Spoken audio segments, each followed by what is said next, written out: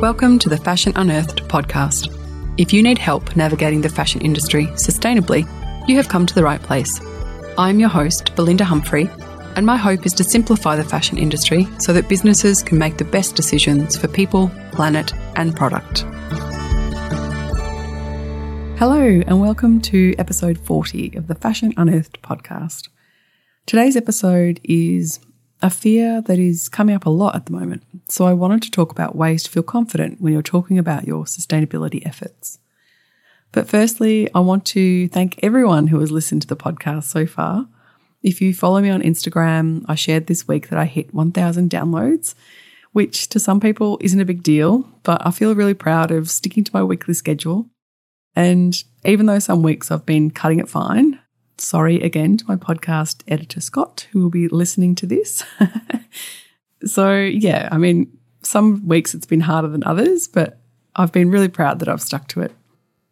So, I really just started this as a way to talk about the things that I'm interested in and what I thought might be helpful to business owners trying to navigate the fashion industry sustainably. If you enjoyed the podcast and got something out of it, I would love it if you took the time to give it a rating on Apple or Spotify. And if you've got a bit longer, leave a review on Apple. It really helps to get the podcast out there and found by more people like you. So on to this week's episode. I'm pretty certain that if you're listening to this, then your intentions are good, and I doubt that you would be purposefully wanting to mislead your customers. From the people I've worked with, it's more about not wanting to be seen as ingenuine by their customers, as they can't do everything they want to do at once and are unsure of what the best way to go about it. But with the rise of social media and how quick it is to leave a comment on someone's social media post, brands are really fearful that they're going to be called out for greenwashing. So today I just wanted to talk about some tips on how to avoid that, so you can feel confident talking about what you're doing in the sustainability space. Let's start with the definition of greenwashing. Greenwashing refers to when companies and organisations mislead their consumers by making them believe that a product or service they provide, or perhaps the organisation itself, is environmentally friendly or sustainable when it's not. And this can happen knowingly or unknowingly, and it can also refer to companies deflecting attention away from harm that they are causing elsewhere.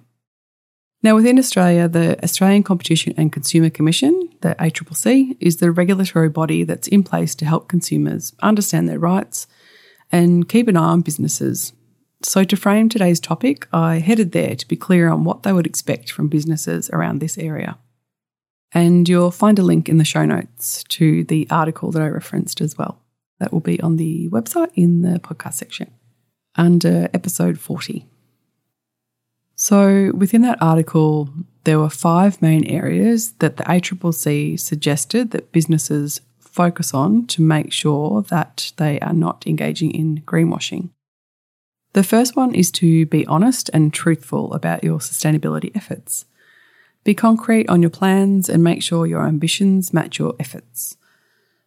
Now, being honest and truthful goes for the good things that you're doing, but I think customers appreciate it when you're honest, when you get things wrong too. So don't be afraid to, put your hand up and say, I got that wrong. I thought I was doing the right thing.